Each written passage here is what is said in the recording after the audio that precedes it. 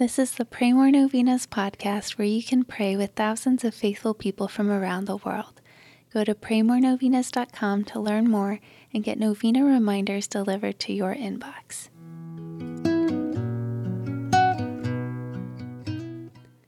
Peace be with you. Saint Monica endured a difficult and troubled marriage for many years. Through her suffering and prayer, she eventually converted her husband. Today, let's pray for troubled marriages and for spouses who have no faith or have fallen away from the faith. Here are the prayers for today. Day 3.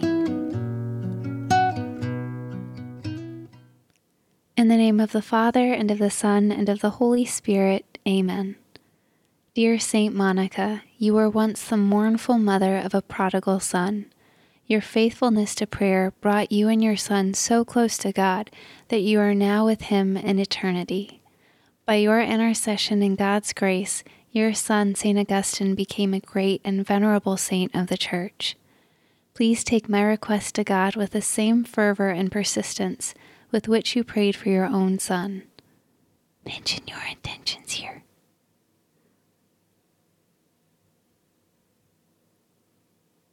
With your needs, worries, and anxieties, you threw yourself on the mercy and providence of God. Through sorrow and pain, you constantly devoted yourself to God. Pray for me, that I might join you in such a deep faith in God's goodness and mercy.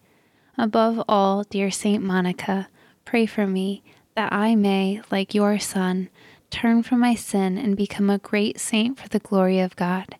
Amen. In the name of the Father, and of the Son, and of the Holy Spirit. Amen. All right, thanks for praying with us. We're praying for you and your intentions. Please consider sharing this novena with your friends and families to help them pray more novenas. God bless you.